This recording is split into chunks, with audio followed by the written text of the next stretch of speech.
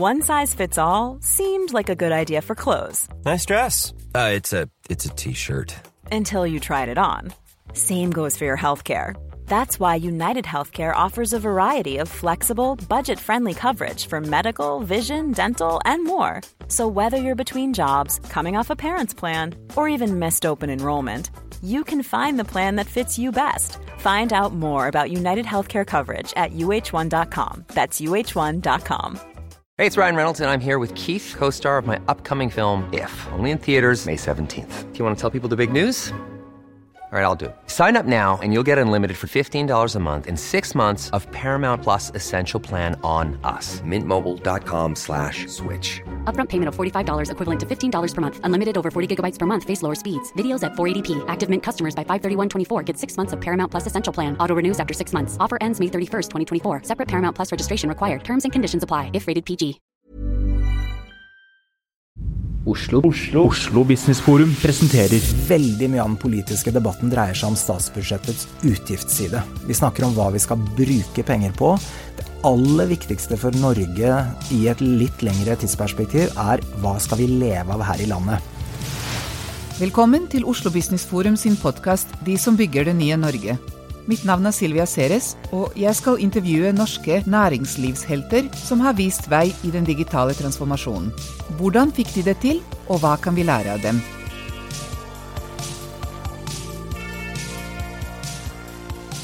Håkon Haugli, leder for Abelia. Velkommen til Oslo Business Forum sitt podcastserie Heltene som bygger det nye Norge. Tusen takk, kjempemorsomt å være her. Ja, du skjønner, du en av våre helter. Ja, det blir jeg veldig blyg av, men takk. Ja, nei, jeg synes det har vært spennende frem på i forhold til virkemiddelapparatet, og hva vi skal gjøre kanskje enda mer entusiastisk og fokusert for å samle oss om dette her prosjektet Nye Norge. Men før vi snakker om det, så har jeg så lyst til å høre deg si litt grann om hvem Håkon. Ja, det jo et livets grunnleggende spørsmål. Jeg har ledet Abelia i 3 år. Før det satt jeg på Stortinget i 4 år. Og før det var jeg, hva blir det, 8, nesten 12 år i næringslivet. Jeg jobbet i Gjensidige Forsikring og i konsulentbransjen. Men hva du utdannet i? Jeg jurist, og det var et litt tilfeldig valg. Jeg en dropout fra Handelshøyskolen i Bergen. Jeg begynte der og hoppet av etter et halvt år, for jeg fant ut at bedriftsøkonomisk analyse og EDB, da, som det var den gangen, det ble litt tungt for meg, kombinert med mye regn i Bergen. Men det ble jurist til slutt. Og så fikk jeg med meg litt idéhistorie på veien, og ja, så jeg har gjort litt forskjellig. Og så holder du på med bedriftsanalyse og EDB likevel. Ja, faktisk. De 2 tingene jo veldig sentralt i det jeg gjør nå. Ja. Men jeg tror veldig på dette med å ha en bred plattform, og man må kunne noe godt, det tror jeg alltid. Men jeg nok mer generalist enn spesialist. Det jeg veldig enig i, men jeg har lyst til å høre deg si hvorfor. Hva gjør den bredden med deg? Ja, jeg tror den først og fremst stimulerer nysgjerrighet. Du har en knagg å henge noe på, som gjør at... Uvanlig knagg, altså? En litt uvanlig knagg, som gjør at når du møter en ny problemstilling, så henter du opp noe av det du allerede vet, og det bredden. Så jeg tror veldig på T-profilen, som man snakker mye om i konsulentbransjen, kunne noe godt. Der kan du si, der kanskje ikke jeg et godt eksempel, men å kunne mye i bredden, for å være i stand til å møte folk der de og kunne håndtere problemstillinger. Kan jeg gi litt personlig kommentar? Ja, gjerne. For jeg da ungarsk, vokst opp i Jugoslavia, flyttet til Norge, bodd i Frankrike, litt sånn nomade hele livet mitt, og dette her lempet på en del språk inn i bagasjen. Ja. Og det interessante at jeg forskjellig personlighet når jeg bruker forskjellige språkene. Ja. Og jeg mistenker at vi litt sånn i forhold til utdanning også. Ja. Ikke sant? Det et visst sett med modeller du blir servert, men også grunnleggende filosofier og uttrykksformer, og det gjør at du tenker forskjellig om forskjellige problemer, og nettopp den kombinasjonen gjør at du kanskje får sett ting på helt nye måter. Det tror jeg du har helt rett i. Altså, det går jo til sånn grunnleggende hva identitet. Og språk jo veldig identitetsskapende, men det tror jeg også profesjon og vi ser det jo tydelig i noen sektorer av samfunnet, helsesektoren for eksempel, man lege. Og tenk på tyske etternavn. Det Lehrer og Schumacher, og telefonkatalogen har doktor foran navnet. Altså klart, profesjonsidentitet utrolig sterkt, og førende på hvordan du tenker rundt deg selv. Det det mange fordeler ved, men i dette nye Norge-perspektivet det også noen ulemper ved dette, for tverrfaglighet blir utrolig viktig, og evne til å forstå på tvers og kunne trekke erfaringer fra ett område inn i noe annet. Ja, hvordan skal vi få tverrfaglighet til å bli noe mer enn sånn 17. mais-ord? For jeg føler at vi alle enige om at det hadde vært veldig fint, men når vi ansetter, når vi forfremmer, når vi belønner, så anerkjenner vi først og fremst dyp erfaring, altså spesialisering. Ja. Hvordan går vi i kombinasjon med tverrfaglighet? Ja, altså dyp erfaring kan aldri erstattes av tverrfaglighet, men det man kan gjøre, og jeg synes man ser det tydelig i enkelte virksomheter, og det å koble. Sette sammen team, organisere seg slik at det fremmer tverrfaglighet. Men det ikke slik at man kan sette kryss over dyp kompetanse. For eksempel trenger vi teknologer for å drive teknologisk innovasjon, eller teknologibasert innovasjon. Så tverrfaglighet kan ikke erstatte det, men det kan legge noe på toppen som av betydning. For eksempel skal man utvikle en løsning som skal løse et problem for brukerne, så det jo klart det superviktig å ha med noen som har kompetanse på å forstå brukerne, for å omsette teknologien til et grensesnitt som fungerer godt. Og der synes jeg både vi ser mange nye bedrifter som tenker annerledes rundt kompetanse enn det tradisjonelle virksomheter gjør, men også store etablerte virksomheter som fornyer gradvis sin kompetansemiks og bygger organisasjoner som tverrfaglige. Politisk tverrfaglighet en klisjé. Der tror jeg ikke enda vi der at hele riggen i Utdannings-Norge jo slik at man må ta en bachelor og så en master, og det stimulerer egentlig fortsatt til et gradssamfunn. Og grad og læring to ulike ting. Så hvordan får vi til det? Og jeg tror grunnleggende på mer fleksible modeller, og dette vi kan kalle livslang læring, som også en litt sånn buzzword, men som betyr at både den enkelte arbeidstaker, den enkelte virksomhet og myndighetene må rigge læring slik at det noe vi får påfyll av gjennom hele livet. Men du Håkon, du nevnte livslang læring, og jeg tror at det kanskje det buzzwordet som vi alle sier og forstår minst. Ja. Eller på en måte har ikke tatt inn over oss, og det det viktigste ordet, tror jeg, i næringslivet fremover. Og der tror jeg også det må skje noe med insentiver, ikke sant? Akkurat som med tverrfaglighet, at altså, kanskje skal lederne bli målt på hvor flinke de til å sende sine beste ansatte i profesjonell eksil. Sende dem til en annen avdeling, eller tvinge dem til å løse noen andre sine problemer. For jeg tenker at ja, vi snakker om livslang læring, men det fortsatt et eller annet som bor stort sett i Nav-verden. Ja, det godt poeng. Ja, jeg helt enig. Jeg tror både virksomheten må ha insentiver til det kan være skattemessige ting, eller det å investere i kompetanse. Det jo noe et samfunn bør belønne. Kanskje avskrive kostnadene fra skatt? Ja, og så må det rigges annerledes enn i dag. Det handler ikke om å reise på et kurs hvert 10. år for å bli oppdatert på sitt fag, men det handler om selve arbeidet, hvordan det utføres. Og jeg tror teknologien aktualiserer dette veldig, fordi, og du jo mye mer ekspert på dette enn meg, men våre hjerner jo bygd opp i disse lineære mønstrene, og det vi ser nå jo, og disrupsjon også et dårlig ord, men teknologien tar sprang.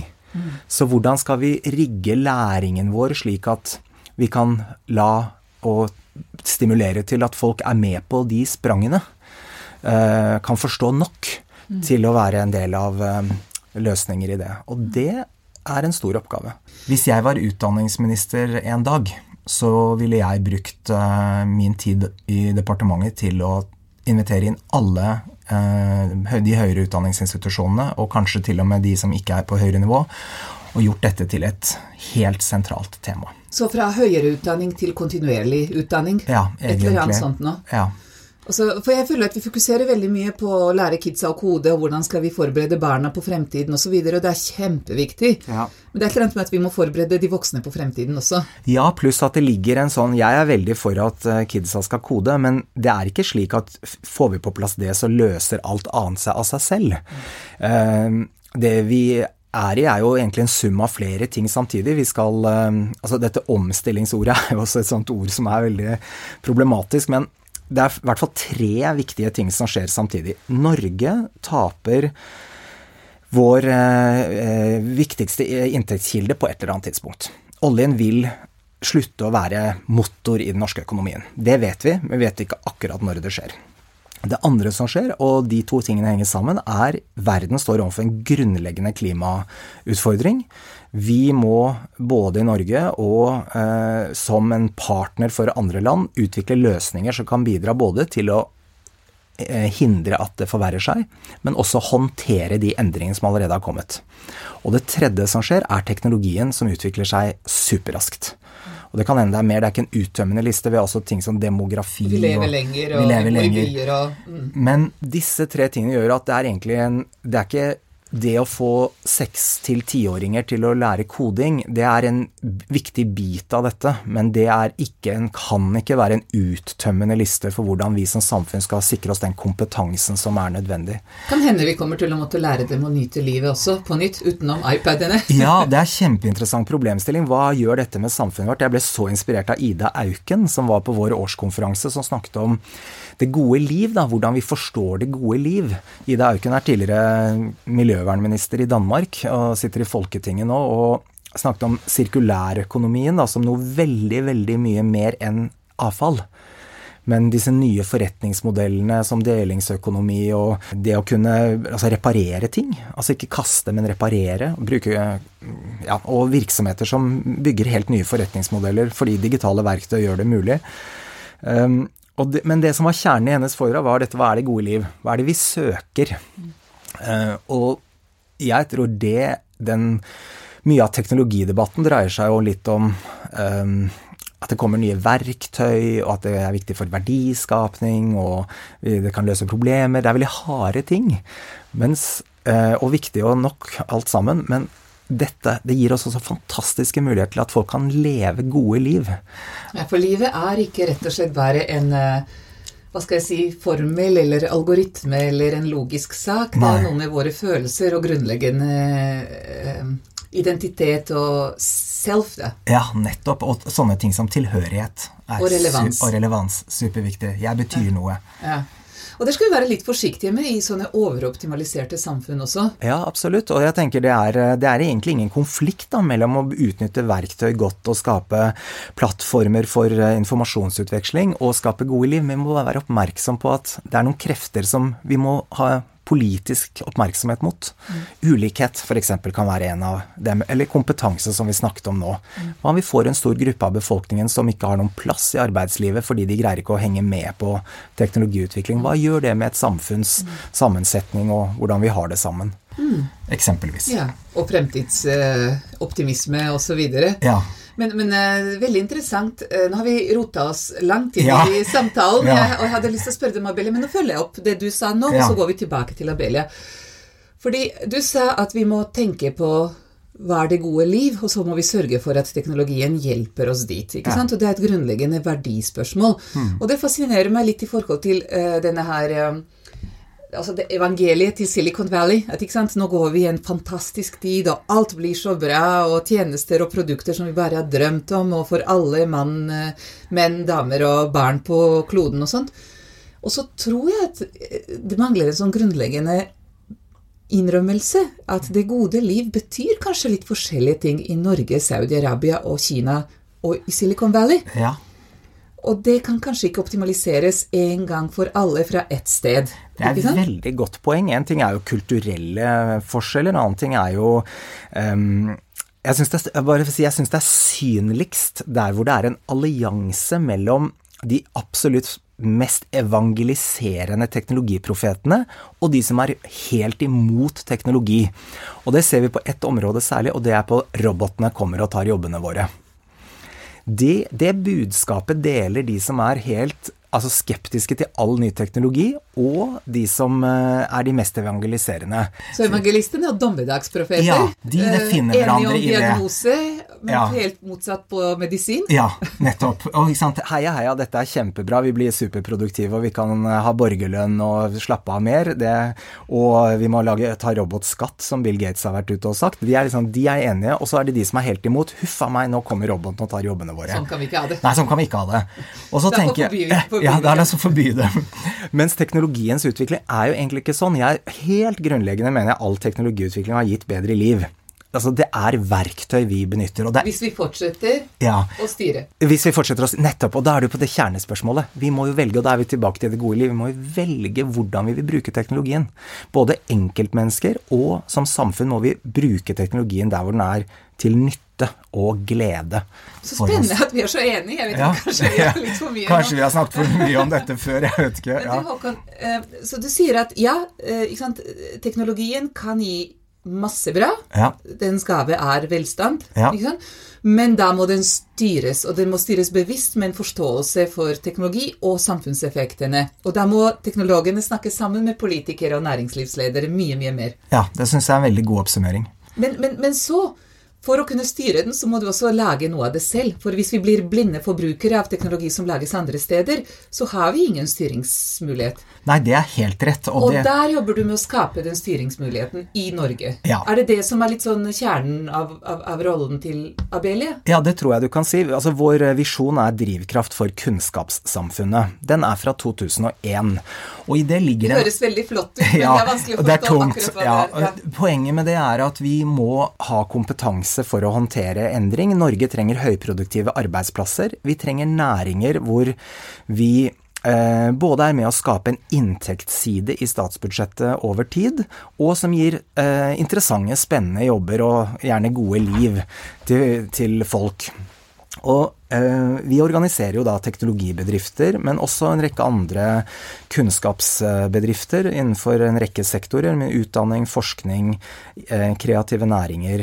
Et bredt fellesskap som i sum egentlig et helhetlig innovasjonssystem. Og det jo ikke vi, Abelia en organisasjon, vi to ting, arbeidsgiverorganisasjon og interesseorganisasjon.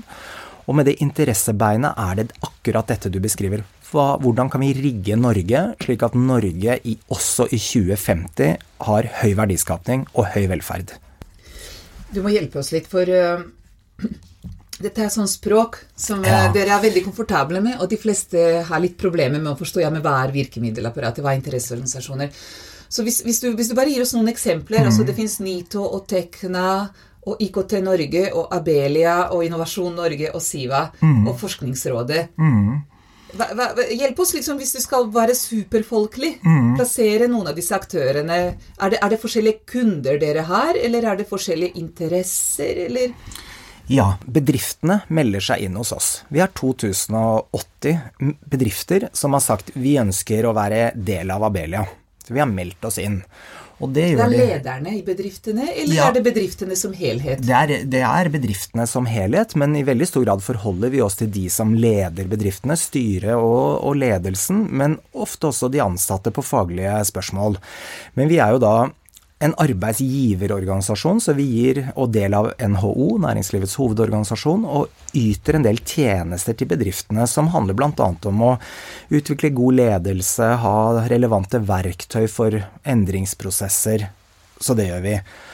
Og i tillegg så sier bedriftene når de melder seg inn hos oss, vi ønsker å være en del av det politiske prosjektet som Abelia Da vi tilbake på dette med drivkraft for kunnskapssamfunnet. Kompetanse viktig, vi må ha kvalitet i barnehage og skole, vi må investere nok i forskning i Norge, kommersialisere. Dere skal påvirke politikk, sånn at vi har bedre kunnskap for fremtiden. Det liksom en lobbyorganisasjon for kunnskap? Det kan du godt si. Jeg liker ikke så godt det ordet lobby, fordi det reduserer det til en sånn overlevering med pølseklype fra oss til politikerne.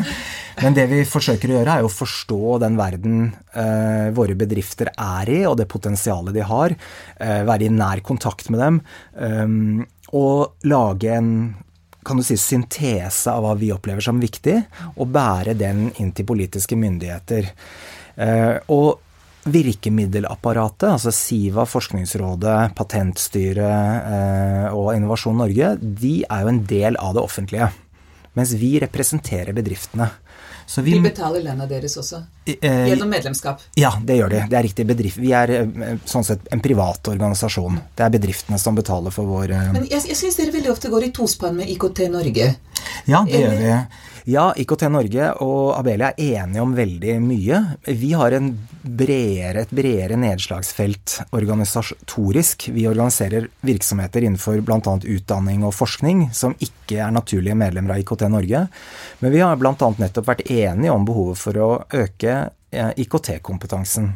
Vanskelig å være uenig da. Ja, jeg mener det noen som uenig? Ja, dessverre så tar det i hvert fall litt tid å få det til. Det jo en sånn, burde være en, hva det heter, no-brainer i Norge i dag, at vi får flere teknologer.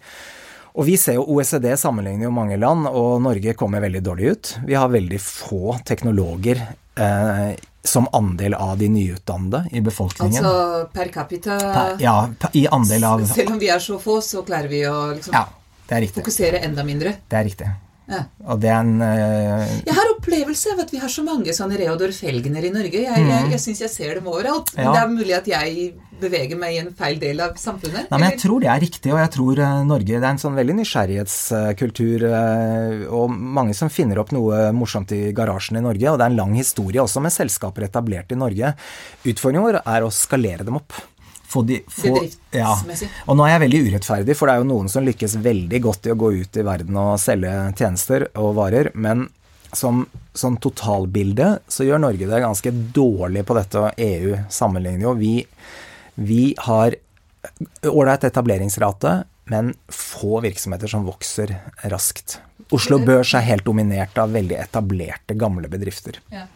Og det har kanskje noe med at vi gode til å finne på teknologi, men vi ikke gode til å selge det og markedsføre det. Vi litt for generte. Altså jeg har jobbet der i et selskap fast, hvor vi lagde teknologi i Norge. Vi solgte det fra USA, og det var veldig stor fordel. Den råe aggresjonen som de selgerne hadde, var helt sånn komisk karikatur av en selger, ikke sant? Noen sånne italienere som jeg tenkte at de skjønner ikke bare, og allikevel klarer de å selge oss til de største kundene i verden. Men det noe med det der... ublygheten. Nærmest ikke sånn, her det litt sånn quietly confident stilen, mens der det bare kjør på til du får signaturen. Ja, jeg tror det helt riktig, og jeg tror det en sånn dobbelt generthet. For det første tror jeg ingeniører litt generte, hvis jeg må tillate å si det da. Som det ikke... Nå det juristene som snakker. Ja, pluss i tillegg tror jeg nordmenn litt generte, så derfor blir de oppfinnerne kanskje litt dobbelt generte da. Og så har vi kanskje ikke så mange som synes det gøy å selge. Nei, nettopp, og selger jo ikke et verdi positivt ladet ord i Norge. Altså kommers, selger, marked, ikke sant? Og men skal de pushe noen produkter på oss? Så her har vi en jobb å gjøre. Så det viktig å si at mange får dette til kjempebra, og vi har jo mange medlemmer hos oss som store globale eksportsuksesser. Så det jo nå feirer alle over en kam veldig urettferdig, mens det rent statistisk. Så det jeg enig i, det at vi har så utrolig mange gode utviklere og egentlig verdiskapere på et sånt teknisk produktnivå og tjenestenivå, men vi ikke gode nok til å på en måte, selge det stort. Og det har noe med at jeg tror vi litt vel forsiktige, litt for... Kanskje det for skummelt å feile. Ja, og uansett tenker jeg, det ikke noen grenser hvor gode vi kunne blitt på dette. Vi må jo bare gi gass uansett. Kan godt hende min analyse helt feil, men ikke tenk på det. Tenk heller på hvordan kan vi gå ut og ta globale markedsandeler. Ja. Eller hvordan kan vi selge produktet vårt? Dette fantastisk. Sitter du i garasjen og lager noe som kult, må du være opptatt av at noen skal bruke det. Ja, men jeg har lyst til å få din kommentar på kanskje en urettferdig kommentar fra meg. Ja. Og det at du har det problemet at fokusområdet til Abelia ikke i utgangspunktet supersexy. Nei. Altså vi snakker om teknologi, og vi snakker om IKT, og vi snakker om skalering, og liksom, hvordan kan vi formidle, apropos, altså jeg tror det teknologien som skriver morgendagens verden, og også skaper verdiene. Og det den eneste tingen vi kan virkelig satse på som kan flytte oss fra kostfokus til verdiskapningsfokus. Men hvordan kan man snakke om det på en måte som resten av verden synes at ja, men dette var en morsom samtale? Jeg helt uenig i at det ikke sexy, men jeg ser absolutt at det en pedagogisk utfordring. Men Tenk å få lov å bruke teknologi til å løse vår tids største klimautfordringer, rense opp i det som skadelig og bygge et bedre samfunn som mer bærekraftig. Og tenk å få lov å bruke kunnskap til å gjøre folk friskere, forebygge sykdommer og behandle sykdommer slik at folk kan leve et godt liv. Det bare 2 eksempler på sektor. Tenk å få lov å lage Norges neste eksportsuksess. Ta et trevirke, så slik Borregaard gjør. Ta en tømmerstokk og lage noe av den som hele verden har i isen sin, vanillin. Dette jo det teknologien gjør, og det det bedriftene vi organiserer gjør. Det supersexy. Du en god storyteller, og jeg tror at det du viser nå at teknologien trenger sitt eget PR-byrå. Ja, men det tror jeg helt enig i, og jeg tror den teknologibransjen i Norge også gjorde masse feil innledningsvis. Man ble så opptatt av forelsket i teknologien som sådan, og så ble det så masse 4-bokstavforkortelser og mye sånn, og så har du sett mye nye sånn, og så lukket man litt rommet mot verden for øvrig. Ja. Og bare dette å snakke om teknologibransjen, som jeg selv gjør da, men jeg tror det feil. Vi må tenke på teknologien som en tverrgående muliggjører i alle sektorer. Næringen som sådan, ja, det finnes selvfølgelig en vertikal IKT-næring på linje med varehandel og olje og gass, men teknologien egentlig alle... Det motoren. Motoren, det motoren i alt. Og så får vi tenke på spakene, for det der vi kan kanskje påvirke motoren også. Ja, og det i krysskoblingene mellom der hvor vi har, tenker jeg i Norge da, noen naturlige fortrinn og allerede sterke kompetansemiljøer og denne nye teknologien. Det der næringsutviklingsmulighetene ligger for Norge fremover. Men du skjønner, jeg tror at det du gjorde nå med å nevne også Borregaard, utrolig viktig del av det å bygge den bevisstheten. Fordi, for det første, det digitalt eller ikke? Det verdens kanskje beste bioraffineri, mye kjemi, og så det noe automatisering i produksjon. Men poenget at det den blandingen av teknologier. Ja. Og det der Norge også god, på alle disse her sensor og kjemi og materialer og koblingene. Nettopp. Og når fiskeoppdretten, man kan bruke sensorer til å gjøre at fisken ikke dør av lus og friskere, og samtidig få opp produksjonen, det da en digital virksomhet, eller det sjømat? Det spiller ikke så stor rolle, nettopp. Det ikke avgjørende. Og tilsvarende innenfor helse, ja, noe kanskje digitale helseløsninger, men en løfterobot, ja, den vel så mye mekanikk som den digital. Det spiller ingen rolle. Dette vi må koble på tvers og få utløst den type fantastiske prosjekter. Ja, men du nevnte 2-3, altså, hvem tenker du de som, og det litt sånn, ikke ingen nevnt, ingen glemt, for vi kommer til å glemme 5/6, men nevn 2-3 til av dine helter i Norge. Ja, i tillegg til Borregaard, som jeg allerede har nevnt. SINTEF et fantastisk miljø. SINTEF jo et av Europas største forskningsinstitutter, og jeg skal si veldig kort, de har vært helt avgjørende for at Norge har lykkes med 2 av våre aller største næringer, olje og gass og oppdrett. Hvordan?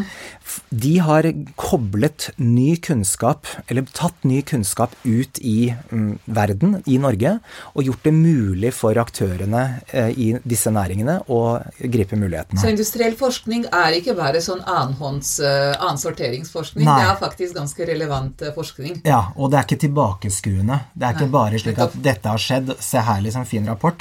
Men og du har ikke 10 år på deg, som regel? Nei, sjelden 10 år. Og det anvendt forskning, det lite forstått, synes jeg, i Norge, hva det Ja. Det den krysskoblingen mellom helt verdensledende forskning med noen som har et problem. Og penger. Og penger til å betale for det.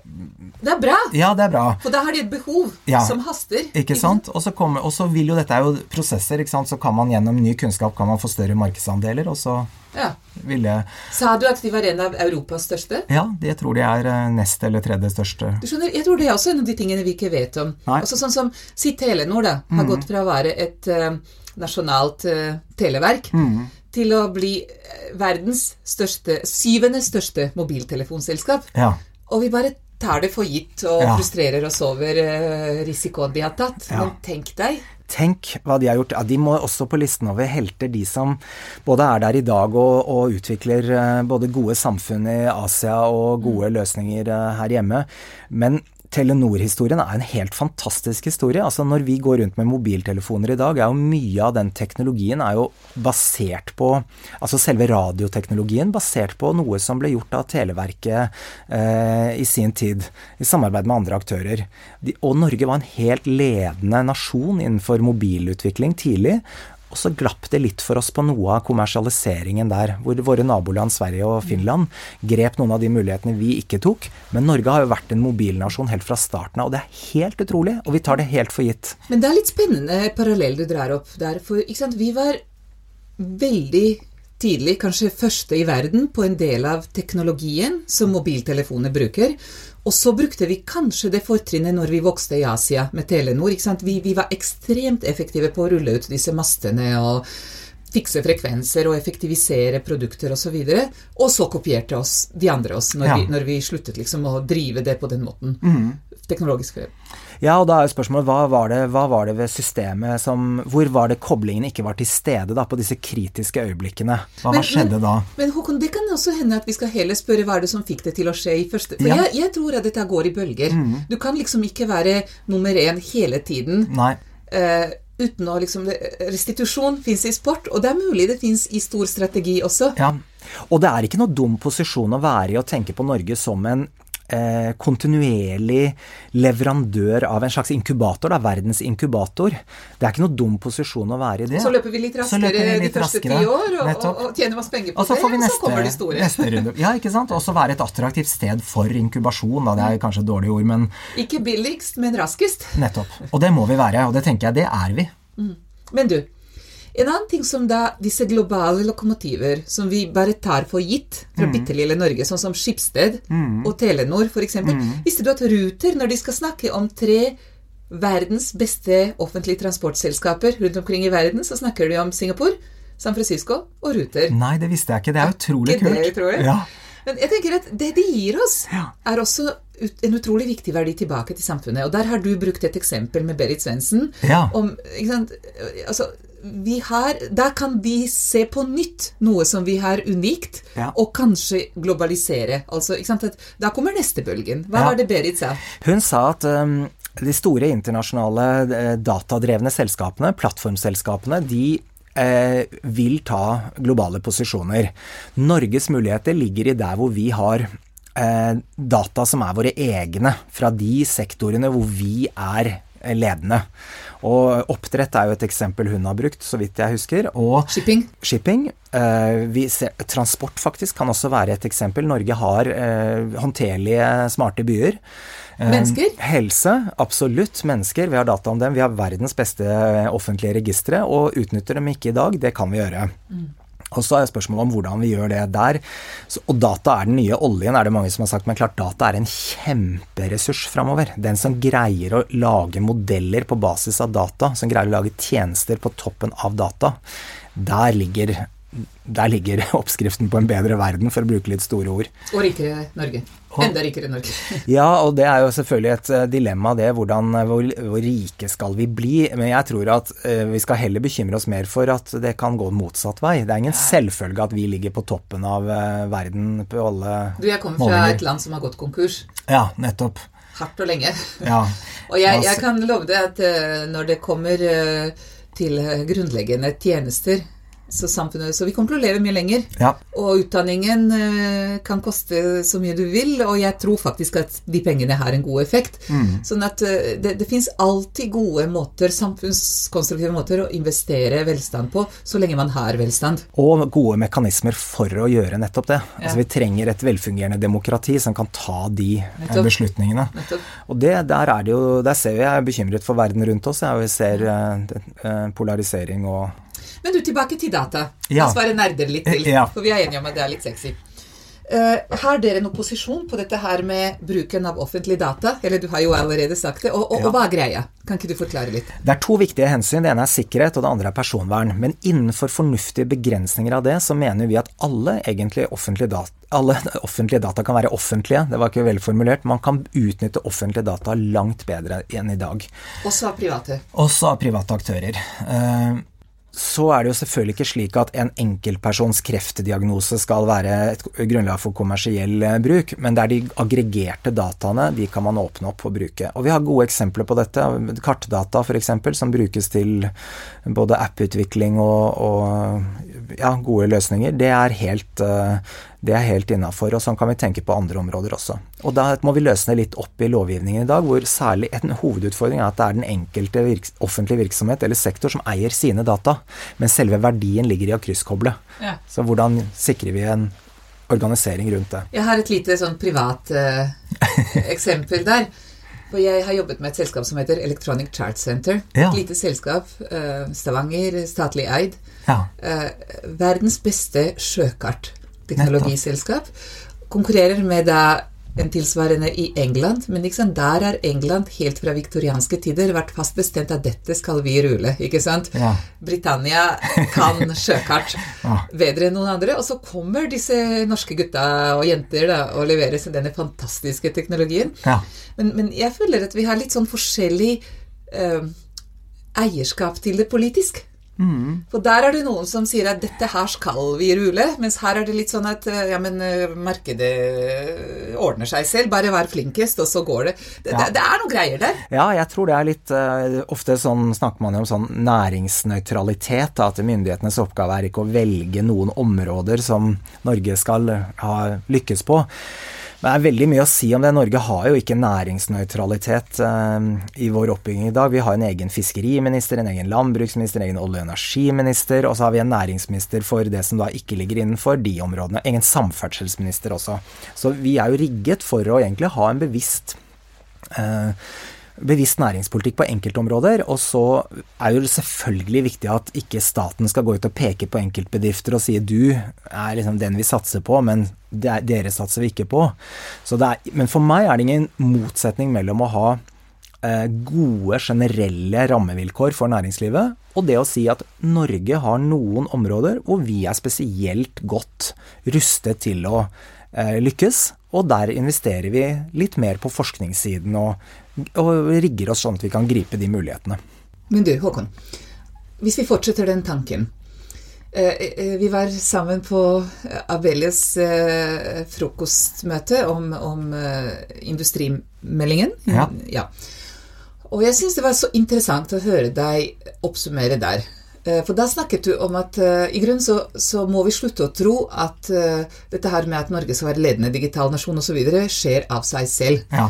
Vi nødt til å fokusere, vi nødt til å bygge noen nye fleksibiliteter i for eksempel offentlige innkjøpsprosesser. Ja. Vi må tenke verdiskapning og ikke kostnadsfokus ensidig og så videre. Kan ikke du si litt grann om hva du tenker der? Jo. Hvorfor skjer det ikke av seg selv? Det viktigste virkemidlet som det offentlige har til å drive næringsutvikling de produkter og tjenester de selv etterspør gjennom innkjøp. Gjennom å stille krav til markedet om noe som enten ikke finnes, eller som har noen veldig gunstige mereffekter, så kan det offentlige være en pilotkunde for en ny virksomhet, eller en etablert virksomhet. Jeg skal gi et eksempel. Det ble bestemt at en ny fergestrekning nå husker jeg ikke akkurat hvor det var, men skulle være utslippsfri. Det ble bestemt politisk. Så rigget man anbudet da slik at kun de som kunne levere en utslippsfri ferge kunne være med, og det kunne bli valgt. Og da fikk man den første elektriske fergen, Ampere heter den. Levert av aktører som var i stand til å møte den bestillingen. I fellesskap? I fellesskap, det var flere. Jeg tror Siemens var blant dem. Og det et eksempel på at det offentlige kan fremme næringsutvikling. For den fergen, den ble den første i verden av sitt slag. Nå kan den teknologien selges både i Norge og internasjonalt og skape grunnlag for næringsutvikling. Og sånn bør man tenke i andre sektorer også. Altså ikke se til de store i verden og spørre hva de har, så skal vi kjøpe det, men tenke hva vil vi ha, og så få våre folk til å, i partnerskap kanskje med andre, lage det. Ja, det riktig. Borregaard jo faktisk et eksempel der også. Jeg husker ikke hva det avfallsstoffet het som ble sluppet rett ut i Glomma i en periode. Så sa myndighetene, det her går ikke. Dere kan ikke slippe ut dette stoffet direkte ut i havet.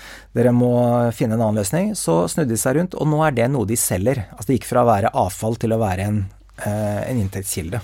Kult. Så det morsomt. Og sånn kan det offentlige opptre. Nå var det ikke eksempel på innkjøp, men men kravene som settes. Ikke sant? Samspillet. Men problemet der, mange sier, at da blir det så innmari overspesifisert.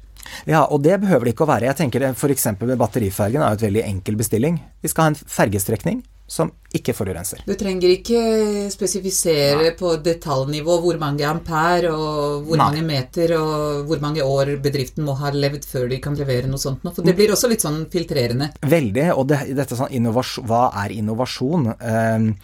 Det flere som har sagt at lyspæren ble ikke til gjennom en gradvis utvikling av stearinlyset. Og det synes jeg så utrolig godt beskrevet hva innovasjon for det jo behovet for lys, og det jo slik anbud må utformes offentlig med å si, vi ønsker belysning. Kom med den teknologien som kan gi lys. Mens det man gjør, det at man sier veken skal være så og så lang, stearinkvaliteten skal være sånn og sånn, det skal være så og så høyt etter lyset, skal være sånn og sånn, så spesifiserer ned i minste detalj. Ja. Så kan innkjøpsledet si da, ja, denne lyspæren, den var smart, den tar vi i stedet. Ja. For jeg tror at hvis du, det litt farlig, for eksempel, hvis det bare forbrukere, eller da regulatørene da, som spesifiserer hva produktene skal være, så blir det fort sånn som Henry Ford sa, at hadde jeg spurt kundene mine hva de ville ha, så ville de sagt raskere hester. Ja, det veldig godt sagt. Sånn, du må og der igjen kommer disse klyngene våre, de må vise hva som mulig. Ja, og ikke minst har jo de store bedriftene etablerte næringslivet et veldig viktig ansvar, og det som de opplever dem som veldig interessert i å ta også, det jo gjennom samspill med små aktører, både fornye det de holder på med, og drive i en bestemt retning da, gripe noen muligheter internasjonalt. Du, kan ikke du si litt grann, altså nå har du snakket om ting som Silicon Valley blant annet veldig gode på. Jeg føler at vi ganske mange som går rundt og Wow! Nice! Yeah! What you're hearing are the sounds of people everywhere putting on Bombas socks, underwear, and T-shirts made from absurdly soft materials that feel like plush clouds. Yeah, that plush. And the best part? For every item you purchase, Bombas donates another to someone facing homelessness. Bombas. Big comfort for everyone. Go to bombas.com/ACAST and use code ACAST for 20% off your first purchase. That's bombas.com/ACAST. Code ACAST. Har vært på Singularity University og forteller oss at nå det eksponentielt, og det veldig viktig. Det veldig, veldig viktig poeng. Men samtidig så tror jeg at det funker dårlig. Fordi vi føler at der det noen som mye flinkere, og vi får bare prøve å henge med, og så prøver vi å henge med på helt feil tog, kanskje. Kan ikke du tenke litt på hva det Norges unike muligheter Ja, for det første så mener jeg vi hverken skal eller kan kopiere Silicon Valley. Norge har noen andre ting, andre styrker enn det Silicon Valley har, og jeg vet ikke om det egentlig, og som sagt det bør ikke heller, det ikke noe mål at vi skal bli som dem. Vi kan lære masse, og Singularity, jeg var faktisk i København og besøkte Singularity i går, så jeg ble veldig oppdatert på hvordan de tenker, og det masse ved det som helt sant. Men Norge har noen helt unike ting. Vi et lite land. Det gir oss mulighet til å snakke sammen. Det korte avstander. Ikke minst det relevant på rammebetingelser. Politikere i Norge, de snakker med bedriftsledere og ansatte i bedriften, og de snakker med hverandre, og det tett og nært. Det bra. Og det henger sammen med noe annet, og det måten arbeidslivet bygd opp på. Så tillit preger norsk arbeidsliv. Vi har kort avstand mellom ledere og medarbeidere, og norske ansatte kan godt si til sjefen, nå tar du feil. Det ikke alle land, det en selvfølge.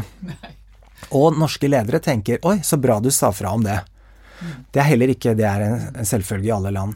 Det sånn kjernen i den såkalte norske modellen, det kaller vi jo trepartssamarbeidet med myndighetene, arbeidstakere og arbeidsgivere, men egentlig det helt ned på bedriftsnivå. Det hvordan arbeidstakere og arbeidsgivere snakker sammen. Det også en klar fordel for oss i en global verden. Med høy endringstakt så trengs det. Og så det liksom, hvis vi skal se ut, hvor det våre muligheter ligger, der har vi altså det naturen vår som gir oss fantastiske fortrinn. Havet,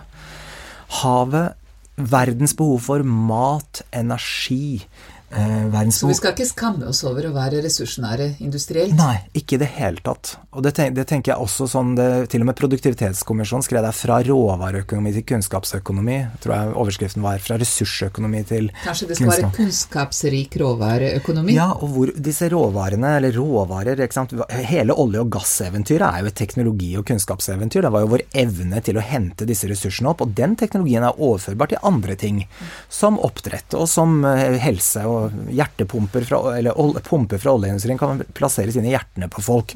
Veldig overførbar teknologi. Det skal vi ikke kimse av det. Men havet har jo veldig mye mer. Altså, vi spiser jo bare noen av de liksom, dyrene som absolutt mest avanserte i havet, mens det verdens behov for mat vil øke, og energi, bølgekraft, altså det masse. Og Norge en helt verden. Vi snakker masse om selvkjørende biler, men veldig lite om at Norge verdensledende på selvkjørende fartøy under vann. Og kanskje over også? Over også, nettopp nå kommer jo det Kongsberg-gruppen, og det for øvrig apropos helter, det jo virkelig en innovasjonshistorie. Som har omstilt seg fra sølvgruve til verdensledende teknologiselskap. Det tror jeg også vi undervurderer, den reisen Kongsberg har hatt. Det tenker jeg også, og det virkelig verdt å anerkjenne. Men du? Og så helse, tenker jeg, også et område i Norge, vi har snakket om det allerede, og energi. Vi kan mye om vannkraft, vi kan mye om olje og gass. Vi har alle muligheter til å også bli verdensledende på eksport av teknologi og kunnskap om energi. Du har snakket om områder hvor Norge veldig store offentlige eller offentlig eid selskaper og institusjoner. Kan de innovere? Og hvordan kan de innovere? Altså Kongsberg-gruppen og Telenor jo to eksempler vi allerede har berørt, som har hatt offentlig eierskap. Jeg tror det som viktig der jo avklarte spilleregler for hvordan staten utøver sin eierrolle. Offentlig eierskap bidrar jo også til at hovedkontorfunksjoner ligger i Norge. Beslutningene tas her. Det jo en klar fordel. Samtidig så jo vi som Abelia skeptisk til at det offentlige går inn i stadig nye områder for å gjøre ting selv. For eksempel innenfor IT-programmering så bygges det opp store fagmiljøer, eller også innenfor en del rådgivningsvirksomhet så sier staten dette skal vi gjøre selv.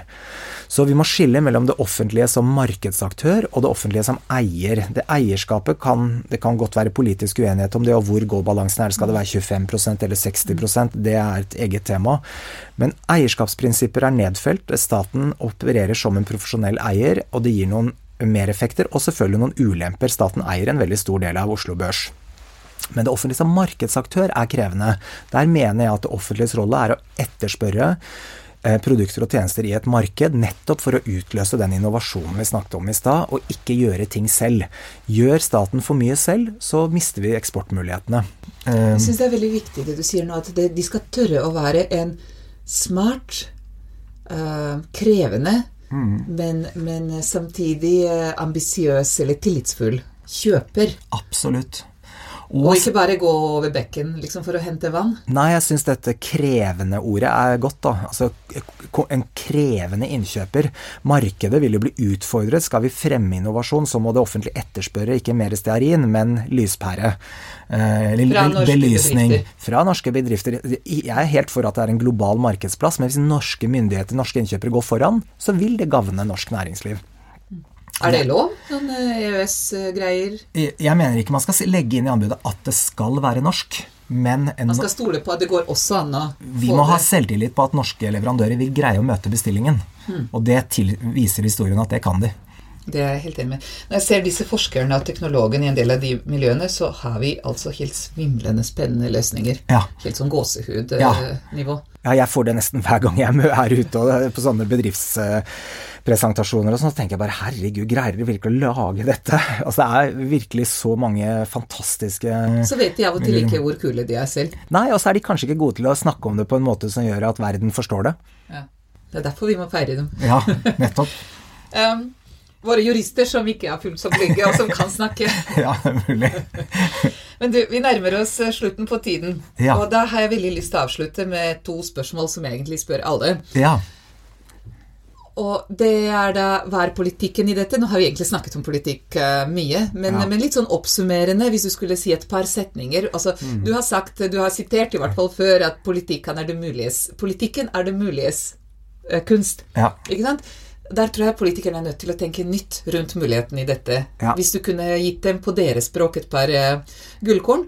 Og det andre er, hvis du skulle gi råd til andre ledere i virksomhetsapparatet vårt, altså virkemiddelapparatet vårt, hva ville Håkon sine beste råd til kollegaene være?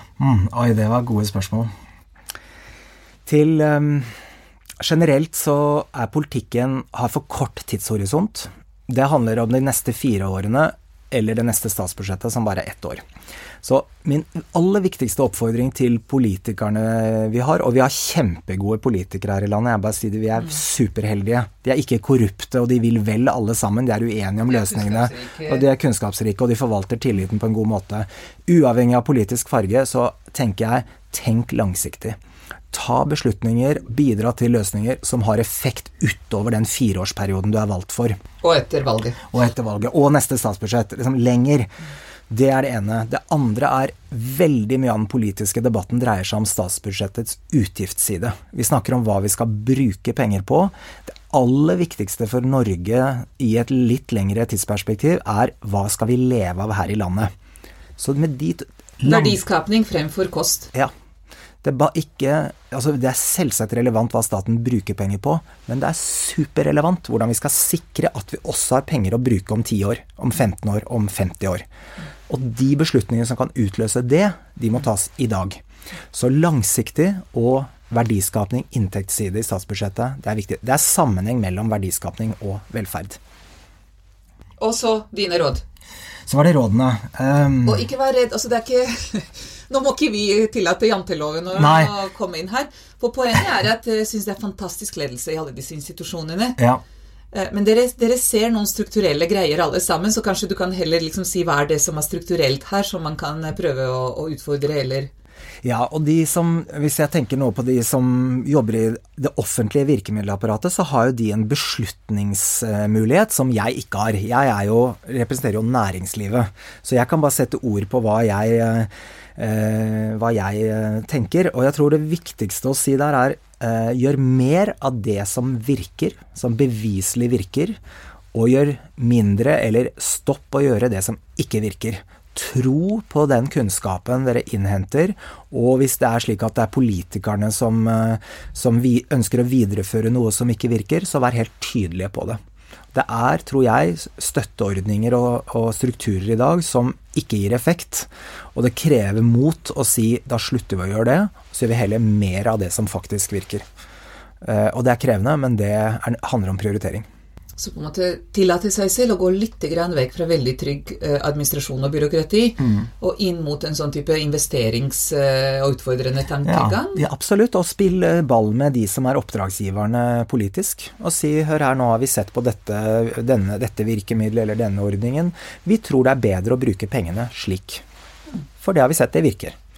Det ville jeg gjort, og det tror jeg er viktig, og da er de gode partnere for politikerne våre også, fordi de vil også lete etter måter å vri virkemidlene over i noe som gir større effekt. De får også en mye bedre historie på hva som virker. Det gjør de også. Så er det sikkert hindringer, altså jeg vet noen av aktørene har jo 40 eller flere oppdragsbrev fra ulike aktører, men det å da ta ansvar for å si, vet du, dette er uforenlig, og dette virker ikke, vi kan ikke levere på alle disse målene samtidig, men å forankre og si, dette kan vi gjøre, men da må vi nedprioritere dette.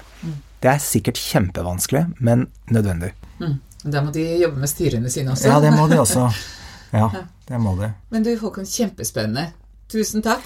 Tusen takk for at jeg fikk komme. Takk for bær, takk for hyggelig prat, og god sommer. God sommer, og takk til dere som hørte på. Tusen takk for at du lyttet til Oslo Business Forum sin podcast De som bygger det nye Norge. Hvis du likte det du hørte, følg oss og gi oss en tilbakemelding på iTunes. Det hadde vi satt stor pris på.